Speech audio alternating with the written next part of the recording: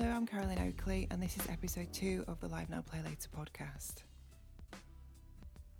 The podcast is about introducing to you some brilliant new artists, singer-songwriters, music creators and producers on the UK underground scene that are making some incredible music across different genres, who we think you should listen to and hear their music.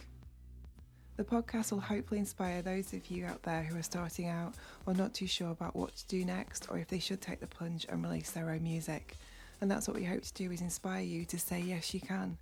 These are music creators who are doing this and having great success, and this is how they're doing it currently.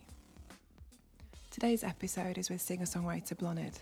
I met Blonid through Clubhouse, which is a brand new audio interface app, and earlier this year, it's 2021, there was a lockdown in the UK. We were not able to meet anyone in person, and I discovered and connected with Blonid through that audio interface app. I've just been really impressed with everything that she's doing. She's released her debut single Fool's Gold, which is a beautiful song, and you should definitely go check it out. I'll be playing a little bit of the song during the episode and talk to her about her process for songwriting. The song has been greatly received, played on new music shows on Radio 1 and picked up in the new music press and blogs as well. She's currently starting out performing live with shows planned for October and November 2021. So if you like Blonid's music, please follow her on her social media channels, which I've linked below. And definitely go get tickets for one of her live shows, as I'm sure she would really appreciate your support. This is episode 2, and this is Blonid. Bitter taste of champagne, lost control again. I feel it in the morning rain, the sweet regret of life unchanged. And I know we can't be so, and yet this feeling grows. Found solace in your fool's gold. It's all I've ever known.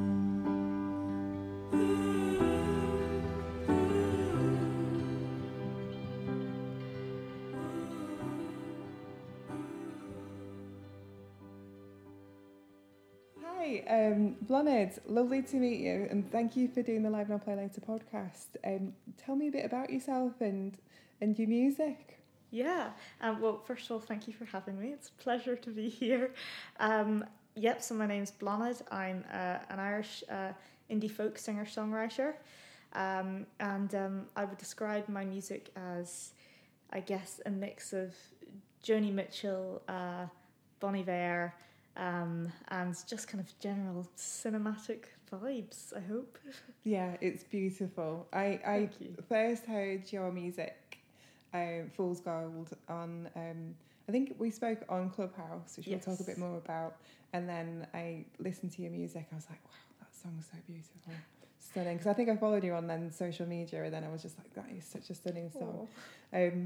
So yes, I've asked this on all the interviews this week as well, because I think it's a really important question, particularly now. So just to set the scene, it's August, late August, and so it's 2021, so we've had a number of lockdowns. We're not in lockdown at the moment. We're in central London at a brilliant place, a podcasting room in central London, and but it's such a difficult time anyway for everybody, and creatives in particular.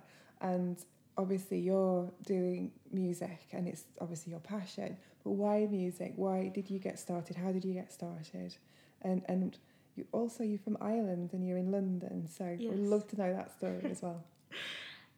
So I started playing music from a very young age. I started playing violin aged 4, I think it was, and kind of picked up some other instruments along the way. And I always loved singing, but I never wrote my own songs. I tried my hand at it a few times when I was at school and stuff like that, but the songs were just never any good.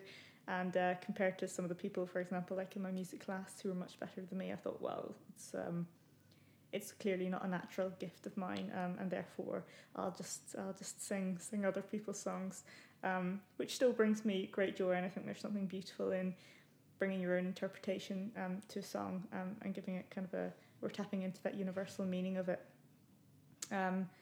But I started doing open mics and stuff at university, and went to and played kind of small folk festivals around the UK and sang in Irish pubs, participating in sessions, and then I decided to move to London because I was like, I just think music is what I want to do. So moved here because big city, that was where all the opportunities were meant to be, because I had been I've moved around England a little bit, but I moved over when I was much younger. My whole family moved over to Devon, so it's kind of Northern Ireland, Devon, and then I've moved around Oxford, Newbury, that sort of thing. And so London was the place to be, and it was only in late 2019 that I started writing my own music. And it was strange. One day, kind of a song just dropped out of the sky to me, a lyric with a tune. I thought, oh, that must be from something. So I googled it, sang it into Shazam. It wasn't from anything, and I was like, God, this is me. So I wrote it, and then it just kind of never stopped. Was it writing. A total song, or was it like part of a song, or? It was the first line of it with the lyrics. It's actually the song I'm producing in the studio at the minute, and the first line of it is "Hollow, swallow your fear." So I was just like, yeah, I'll take it and I'll run with it, and then the song kind of fell out of me. Yeah, amazing. Okay, that's really interesting then. So like going from trying songwriting, thinking it wasn't for you, all of a sudden you were deciding like this is actually what, you were hearing things and you were thinking, right, okay, I need to do something with this, and then it was taking you on that journey. Amazing. And that was like late 2019. Yeah. So what happened next? So then I thought, this is what I have to do. So I first started by sending some original songs into a guy called Casey at BBC Radio Kent. They used to do a wonderful thing called the Kent Sessions, where they'd get artists in to play live original songs and a cover. So I sent them into him, thinking, oh, it was kind of the first time I played them to anyone. So I was thinking, oh God, this is my reckoning, really. And he said, love it, like come on and play. Which was kind of the start and a real validation, I guess, from someone in the industry that these songs were good enough to be played on air. And they invited me in for a second Christmas session actually not long after that, which was really cool. And then obviously, March 2020, as we all know, coronavirus hit. And I think it was when everything was stripped away, when every other distraction in life was gone, and I went down to Devon for a bit to stay with my parents. And when everything else was gone, it was just music left. And it just became so abundantly clear that nothing else was going to make me happy. So in a way, it was not a blessing. I'm not gonna use that term, but it was certainly an eye opener for me. That I just thought, this is absolutely what I have to do. And from then, I just started putting kind of every waking moment and effort into trying to make this a reality. Yeah. That's an amazing story, and I'm sure like people will really relate to that as well, because it was, obviously I'm an artist and a songwriter as well, and I know a lot of artists and songwriters in the community, and it was such a tough time, and still is a tough time for a lot of people, deciding no, obviously gigs had stopped, a lot of opportunities which were there were taken away, and stuff like that, and a lot of people didn't know what to do. Some people were really productive, some people just sort of froze and were like, well, how do I handle this? Because it's such a huge, overwhelming thing. And I love what you said there about, when everything was taken away, it was almost a case, well, even though it was so difficult, it's what you wanted to do. Particularly at that time, you're like, well, why not, and go for it.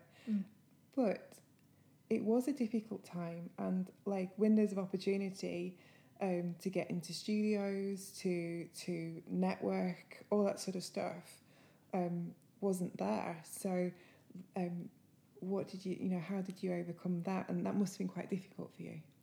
Yeah, it was especially because having kind of written a good, 4 or 5 songs in that late 2019, I'd really wanted to get into a studio to to get them produced. And I was left, I think, not only without that opportunity, but also without the opportunity to get out there and network with people, which I had been going to networking events within London before the coronavirus had hit. And I remember at the time there was, posters up on the door and everyone was like, oh, coronavirus, what even is that? Yeah. And so that kind of everything was taken away then. So that was really difficult. But what I decided to do in the meantime was try and focus on who I wanted to be as an artist and take that downtime where I didn't have to be kind of worried about everyone else moving on whilst I was taking that time out to decide who I wanted to be. It was kind of a great opportunity to do that. So kind of focused on my brand, focused on kind of my image. What did I want to say about myself? How did I want to be? What sort of music did I want to make? Did I want to change that? And try building my socials to get more of a presence. Yeah. And how did you approach that then? Again, like, it must have been, obviously there was no networking nights and we were in lockdown. So did you just sort of, this is like the other side of it, isn't it? Because you were an independent artist. You're not signed, that's correct. No. So there's the other side of it. It's not just about creating the music. It is, like you say, it's about creating the brand. It's creating, well, how are you going to put your music out there and promote it and all that sort of stuff there, and photos and everything.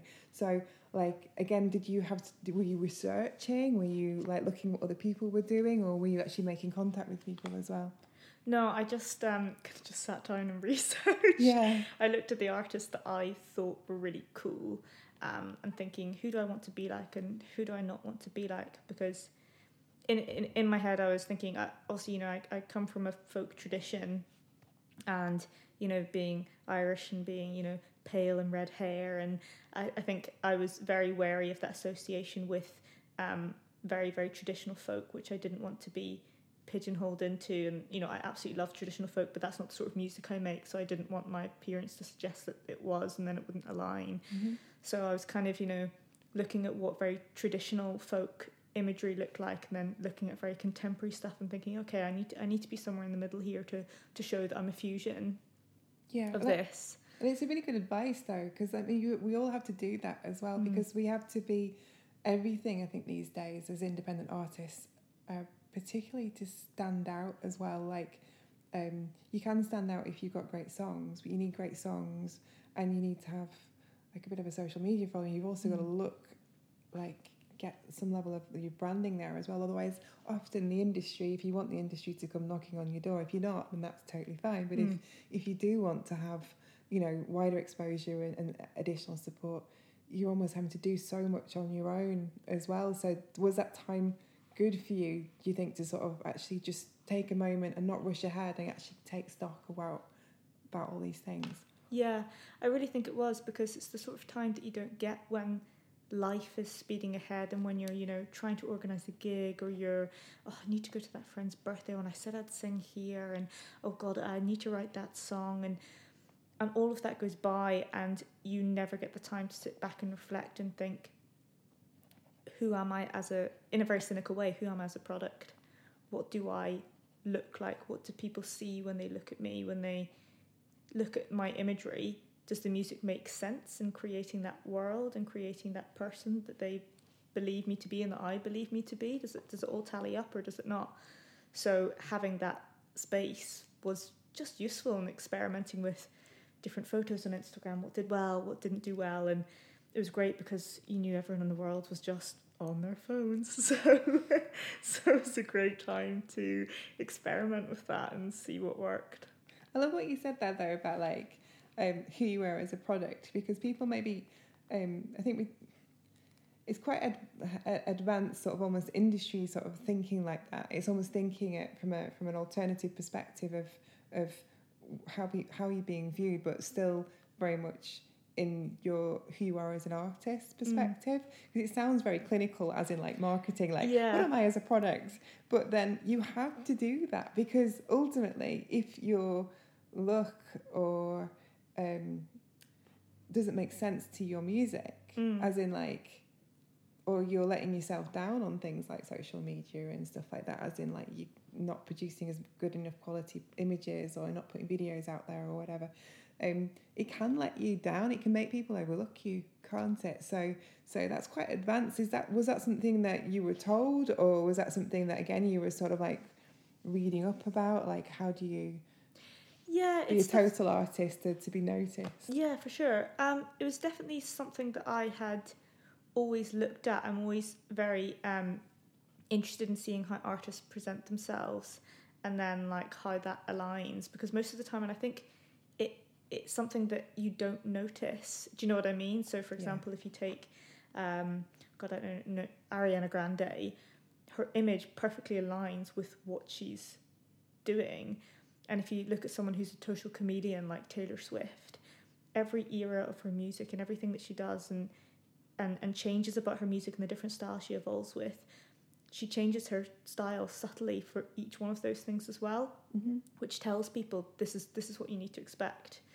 And I think it was just that realization of kind of just, I guess, years of trying to work it out and what appeals to people, from kind of days of, going to a pub and putting up a picture that you took on your phone and and thinking, does this properly communicate to people who I am? Yeah. Just taking that to another level, I guess, because you're right. I think it does sound cynical in a way, but at the heart of it, it's less cynical and more, I put so much love and thought and emotion into my music. Is that what people know they're going to get from me? Does that quality and that love, is that reflected in everything that I do? So that's kind of what I was trying to do with it. Yeah, and you definitely do. I mean, Thank you. I love your images and the look of, if anybody listening would like to go to your Instagram account, you've got some amazing images on there as well. What is your Instagram, just whilst we're on this topic? What's your Instagram link? It's at IamBlanid, so IamBlanid. Definitely go check those images out. And you mentioned obviously how you sound, how you've been compared to, and you also mentioned some artists there like Ariana Grande and how they're doing things. So like, as artists now, and also on your journey as well, who's inspired you? And not just your music, in different ways as well. Who's been the ones that really stood out and inspired you? I think my number one inspiration, I think I have to say, because she has been the soundtrack to my childhood, is a Greek artist called Nana Mouskouri, who my dad loves. So we all sang her songs all the time growing up. Actually, along with my mom was a huge Leonard Cohen fan. So there were these two, massive influences in my life, which I think have shaped the way I think about music and the way I write a lot as well. So the wonderful thing about Nana Mouskouri is she didn't sing, she didn't write her songs, but she gathered songs from a huge, hundreds and hundreds of folk traditions, and people wrote songs for her, and her interpretation is second to none. She is, I think, one of the most gifted interpreters of all time, along with kind of the beauty and the clarity in her voice. And she's still performing. She's well into her 80s and she's still performing. So she's a massive icon for me. And then Leonard Cohen as well is, I love artists who have a beautiful poetry in the way that they write. And Nina Simone's like that as well, and Rayla Montagna, and just these people who, just reading the lyrics themselves, you nearly don't need the music, but the music elevates it to another level. So those are the sorts of people that kind of define my sort of music. Yeah. And when you're writing, what you mentioned lyrics being really, really important to you. Would you say that that's what you, as a writer, do first, or is it melody first, or is it something else for you? How do you write? Yeah, it's pretty much lyrics first for me. I definitely write from an experience perspective, and I mean probably every writer does. But for me, it's I usually think about something that has been bugging me, or that I've been worried about, or something that I find myself ruminating on a lot. And the best way for me to deal with that is to put it into a song. So I will always try and jot down lyrics or interesting words that I think, ooh, that just kind of sounds very interesting. Like, I remember Paolo Nutini has an album called Caustic Love, and I just thought, oh, that's such a wonderful word, kind of to juxtapose against love there. So yeah, I start from a lyric perspective and then wait for some sort of melody to drop out, and then the chords underneath. I just think, what's going to make this really interesting? Amazing. And do you play any instrument as well, or is it obviously singing is an instrument? Yeah. Anything else do you do? Yes, so I play piano. Piano.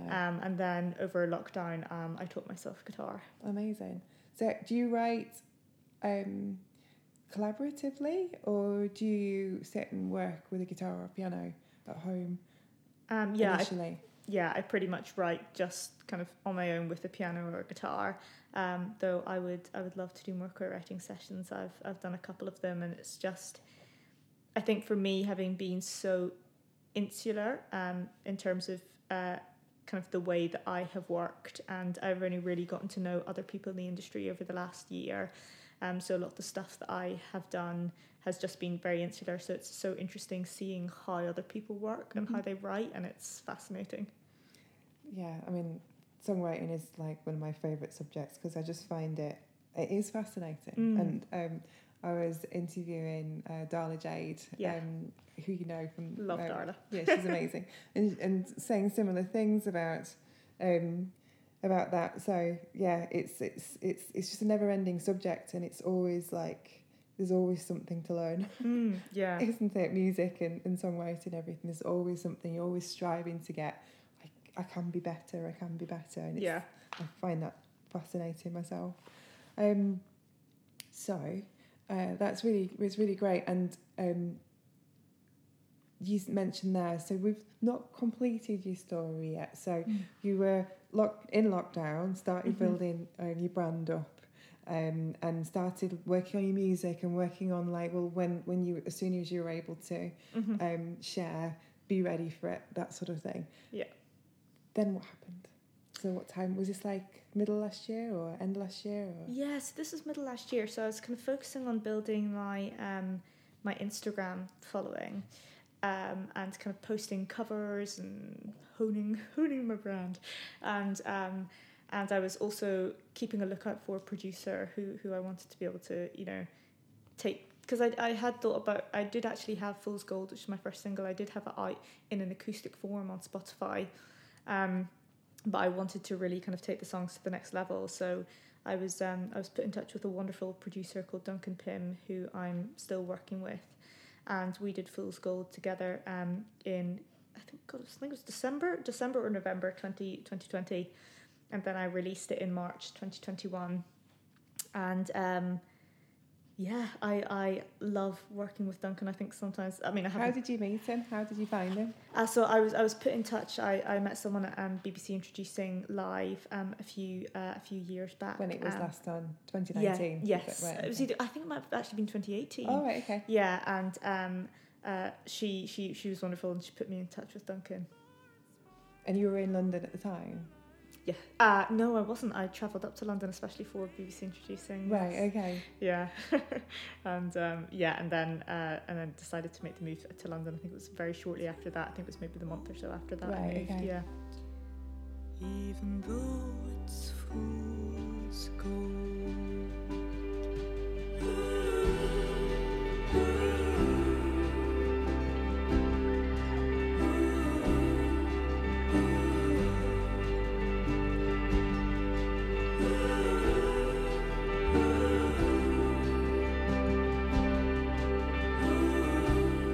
It's funny, isn't it? There's been a bit of a thread from all the interviews I've done this week about just taking a step and a leap forward and just going for it and seeing where it takes you. Do you think that's very true with your journey, sort of like not necessarily knowing too far ahead, but just going with it because it feels like it's the right direction? Absolutely. Like I said this to so many people, and I'm so glad that it keeps being reflected back to me.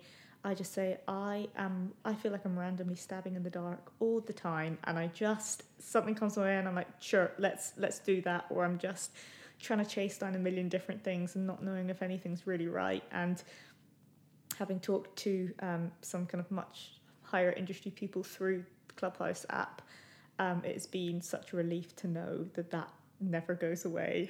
That feeling of just stabbing in the dark and waiting to see what happens, which is definitely a relief. Yeah. Well, let's talk about Clubhouse as well, because that had a big impact on you as well. So we met through Clubhouse, didn't we? So for people who don't know, it's an audio platform, and particularly in the winter lockdown that in the UK that we've just had, it went live as an app, didn't it? Yeah. And because nothing was open, basically everybody was on that app from the music side of things. So how did you hear about that, and how did that impact you in terms of your story and releasing music? Yeah, so I first heard of Clubhouse through a friend of mine. She said, there's this new app called Clubhouse, you'll have to get on it. And I was like, okay, but they were kind of limiting the list, so I just joined up to the wait list and didn't think much of it. And then it happened, a friend of a friend of mine got him in, and then he got me in, and I was like, God, this is incredible. So I was on it at quite an early stage in the UK version, which was a blessing. It was amazing as more and more people started joining, and loads of music rooms started spurting up from nowhere, and just names that you never thought that you'd see. Like there's a folk room that happens weekly on there, which Eliza Carthy hosts, who is huge in the folk world. Like her and her family and her father, Martin Carthy, are just massive, and being able to talk to someone who is like a folk, icon was incredible. And then there were kind of the industry focused rooms, so it was amazing getting to play my music to people in the States, and people who had associations with Def Jam Records, listening, giving feedback to my stuff. It was an incredible experience. Yeah, and what happened from that? Was it just connections that you made, or I know I heard you in the BBC. So BBC Introducing were doing a UK radio room, weren't they? And that's how I think I first met you, and also the Live Up Late and the Write Like a Girl room as well, which I know you were part of. That we were, because again that was like the only way we could talk to people. And it was across industry, and it was incredible who you could speak to, and still there's still a lot happening. Obviously things are opening up now. But I know from previously speaking to you that BBC Introducing room as well had quite a big impact, didn't it? Yeah, you're absolutely right. So that room is run by James Threlfall, who's a BBC Introducing presenter, and Dave Rajan, who's head of radio and TV at Parlophone Records. So they decided to set up a room each week just to kind of clarify things about radio in the industry. And they would get a guest speaker in each week. And so me and Darla had the kind of same experience with that. So they invited in the producer for Radio 1's Chillest Show.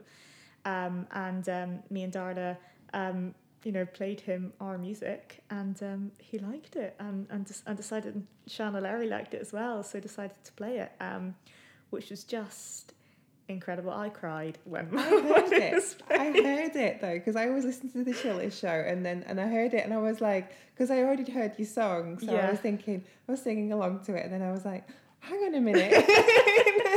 And then obviously I saw your Instagram post and everything, which is brilliant of you listening to it. It was such a crazy moment, because I didn't know for sure that it would be played, and I was down visiting my parents at the time. And I was at the other end of the house. I was in my room, my old room, and I was kind of getting ready to post something on Instagram, because that's where I get the best internet, because Devon, so it just means it's in one room of the house. And I suddenly got a tweet came through from the BBC Radio 1 bot, just saying, now playing I Am Blonde, Fool's Gold. And I was like, what? So I sprinted to the other end of the house where my family were watching the TV, and I just started like gabbling as I chose the TV, and turned on the radio, and I was so het up, I couldn't even tell for a moment if it was even my song that was playing. And then it was, and then I just held up the radio and cried, Well, was amazing. It was just like my sister had the initiative to just be like, I'll film this. I should film this.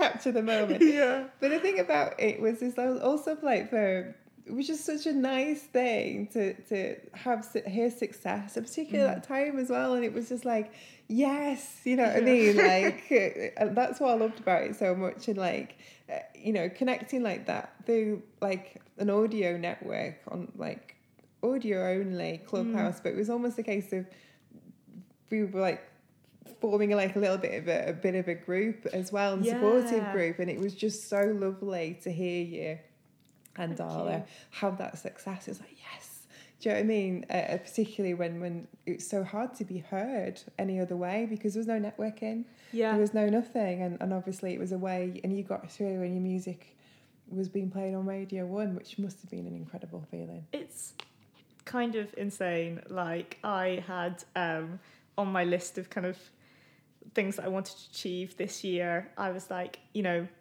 some radio play, by which I meant by which I had meant, you know, I'm going to contact a lot of community radio stations and kind of do this and that sort of thing, and, you know, maybe some regional BBC stations as well, pick it up. But Radio 1 I never imagined in my And when was it? When was dreams. it actually played? It was this year, wasn't it? Yeah, so it's played 3 times actually, which was incredible. And it was I think it was first played early April, and then it was played the second time, it was a couple of weeks later, and then the third time they played it on the Easter kind of afternoon show, which was amazing. And what happened? So that was a great platform, and obviously you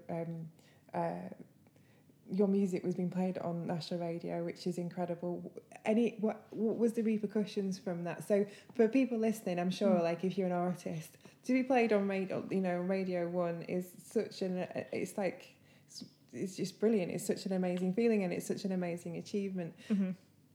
For, you know, what happened next in terms of recognition? Was it like, was it a big climax and then like, what am I going to do now? Or was it like, you know, opportunities came in? So from your perspective, what was the experience of it? Yeah, I mean, I definitely did see a spike in listens and followers on Spotify, and I kind of posted that same clip on TikTok as well, and got in a load of followers and new fans from that, which was great. I think the number one thing for me is that is now such an incredible base to build on for my next singles. I'm kind of building something which is a journey and which is a story about me, I think, and being able to have that as you know, Radio 1 play for a debut single is just it's just amazing. So I think the result of that is still actually to come, and the impacts of that are still to come. It's a ripple effect, isn't it? Exactly. It's like, so I've said this before, it's like sometimes like when you're creating things, it's like you're throwing pebbles into a river, and then they create their own little ripples and stuff like that until they fade out. But sometimes you get a big rock and it's like created this huge thing. It's like, oh my God, that one thing that I did has just created this like an amazing thing. And it's just like the more rocks and pebbles you can throw out there, the more that can happen. Yeah, really. exactly. You have no idea what's going to happen. So I love that. That's fantastic, and it's such a great good news story, and it's just a brilliant thing to hear that, you know, that happened and everything. And it's a beautiful song. So you're writing at the moment, you're co-writing as well, collaborating with different people. Yes. So yeah, this summer, what have you been up to, and what's next for you? Yeah. So I've been collaborating with people and writing this summer. With some people I met on Clubhouse, which has been really cool, both kind of here in the UK and across the water as well. I've had some writing sessions with some people in the US and in Canada, which has been really great. I have produced... I've got one song. It's going to be my next single. It's called Dead Men Dancing, which I'm super excited about. So I've been working on the photo shoot for that at the minute. When's that out? I don't have a date yet, but it will be in October. I think probably mid-October. Okay, so people want to follow you on your social media like Instagram, and I'll go through all that and list it out for everybody as well, so they can get to. Have you got a mailing list or anything like that, or where they can find I out don't about have a mailing list yet, which is Probably actually should. quite bad. I need to get one You set need to up. get I on with do. mailing list. But I will set that up. Yeah, for the minute, probably my Instagram's the best place to go. Yeah. So to find out when that drops and get on your pre-saved list and everything. Exactly. Pre-saves are very important. Great. And so, like, are they writing just for you, or are you working with other people for the artists or briefs? And you also had a bit of news this week as well. I did. Let's go through that as well. I did, yeah. It was, it seems funny to talk about it now because I wasn't allowed to talk about it for so long. I'm nearly like, oh God, can I say now? But of course I can because it's out. For the past year and a half, I've been working with a wonderful Canadian composer called Brian De Oliveira, and he is a video game and a film composer, and he reached out to me. It was back in around April, May 2020, about a new exciting project that he had, which was, and it's just been released on Monday. Netflix have produced an anime film of The Witcher. It's a prequel to the TV series. So it's called The Witcher: Nightmare of the Wolf, and focuses on Geralt's predecessor, who's called Vesemir. So you've got music on a Netflix show. I am singing on a Netflix film, which is amazing. It's like a songwriter goal, isn't it? It's like this is what I want to do. It was just so strange. Like so Brian would send me over a piece of music, and I know what was happening in the scene, and I'm kind of singing at some very poignant moments in there, and I would just kind of he just kind of said, do whatever you want over the top. So I just kind of did all these vocalizations and this sort of stuff and really tried to get the emotion of the scene. But it's crazy now watching it and looking at the scene, and then my voice just comes on. I'm like, that's insane. And it's insane seeing my name in the credits as well. So I'm buried somewhere on Netflix now, which is amazing. And how is it like writing for Sync compared to writing for your artist projects? Has it been quite different? And you sort of alluded to it there, really, about like trying to get into the emotion of the scene and all that sort of stuff. So yeah, how has it been different working on Sync? I think for me the difference is you can't ever be precious about what you're doing, because at the end of the day it's not your vision, it's someone else's. So for me it's about listening and then putting aside any because I think I mean everyone, whenever you send your work out to be criticised, it's always like, oh no. But I think the thing with Sync, and actually the wonderful freeing thing, is that it's not a piece of your soul that's being judged. It's simply like your work and what you're doing. So that in a way is really nice. But it's also nice to have a brief to, or, like, for example, like Brian would send me over like an orchestral piece, and it's nice to just be able to do anything that you want with it and then send it back and be like, is this good? And then they'll be like, yeah. And you're like, sick. Amazing. Yeah. So I loved it. I had so much fun kind of vocalising for that. So yeah. It's just like a different extension of songwriting though, isn't it? It's like, there's so many different ones. It's like writing for yourself, writing for Sync is a different thing. And also, different Sync projects are different things that you can do with that. Or writing for other people, it's like trying to get into, well, who's it for and why writing this, and I suppose understanding the scene and understanding the purpose of it. You're getting it almost into a character for that piece of work, aren't you? Yeah, exactly. And what I did really enjoy about doing the stuff for The Witcher is that it gave me the opportunity to tap into that real, one, to use my voice as an instrument, but two, to also tap into kind of really great folk vocalizations, which I don't really get to use a lot. So like a lot of trills and stuff like that, which was really nice to explore. And how, like, we've talked a lot about writing, but obviously your voice as well. Like, do you have to have lessons? How do you maintain it, or are you just singing so much at the moment? Yeah. So I made the decision to have to get singing lessons. Also during lockdown. So I'd had a couple before with a great woman that I work with who's called Annalisa. And then when lockdown struck, we decided let's just keep doing this over Zoom. And I'm only sorry I didn't get the singing lesson sooner, because just the improvement that has happened to my voice has just been amazing. And it kind of being my instrument and our instruments, it's so important to keep it healthy, and just to learn to sing in a healthy way, and to not damage it in any way. So yeah, it's been absolutely wonderful kind of doing that and getting a classical training which helps support, even though I don't sing in a classical style, just to kind of help support me. We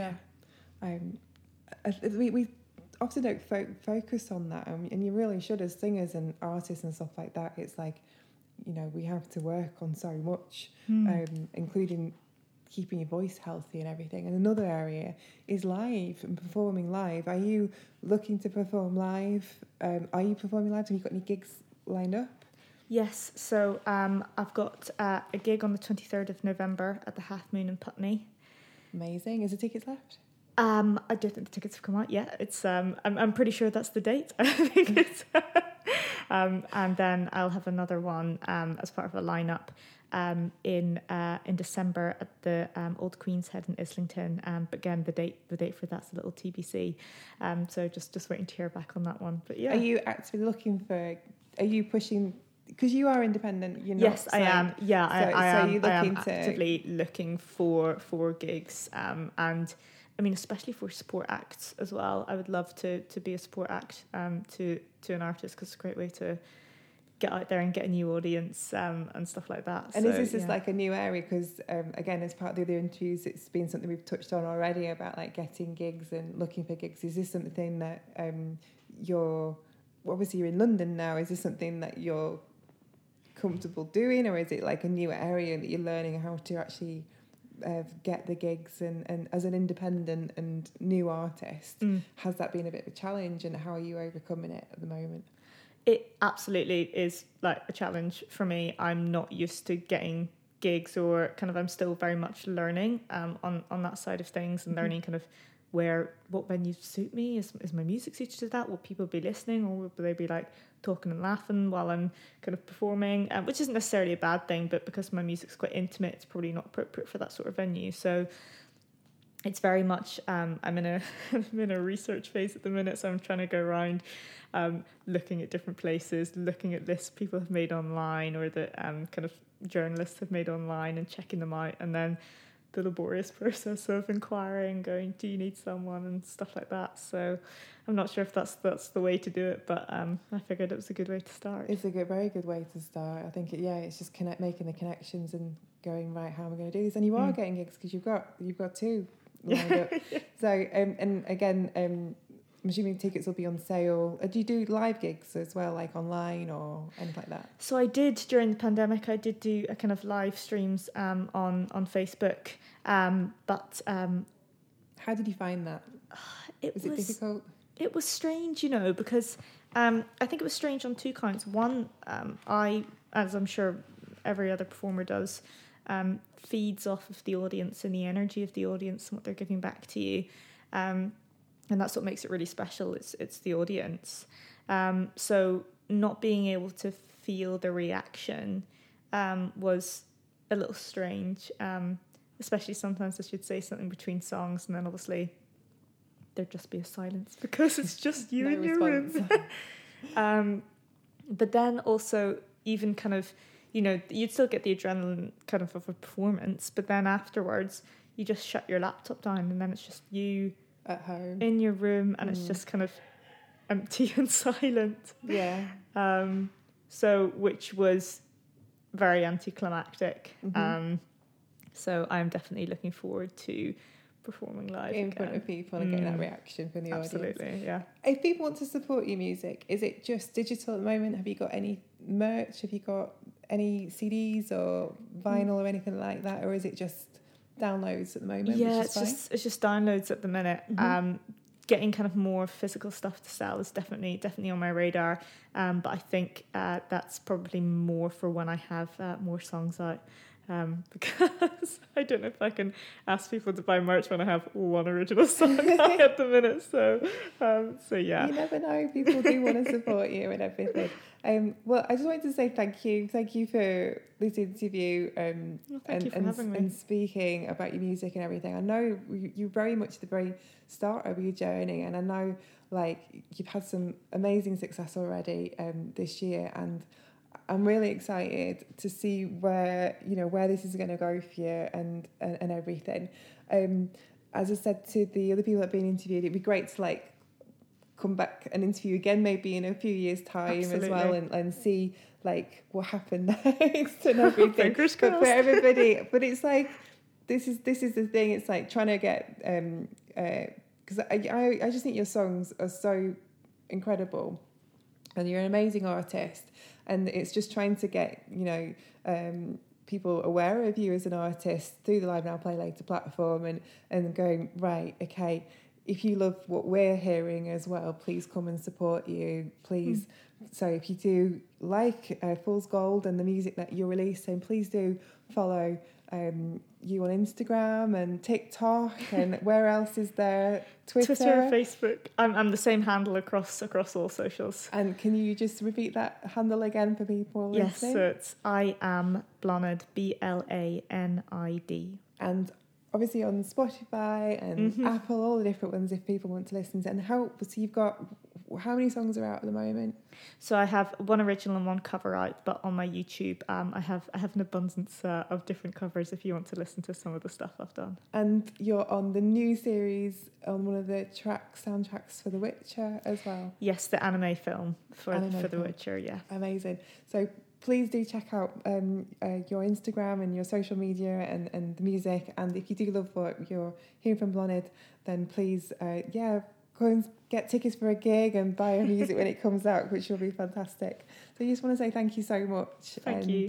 It's been great to actually meet you in person. Yes, and absolutely. Talk to you in person. Women in the music industry meeting. That's it. Thank you so much. Thank you.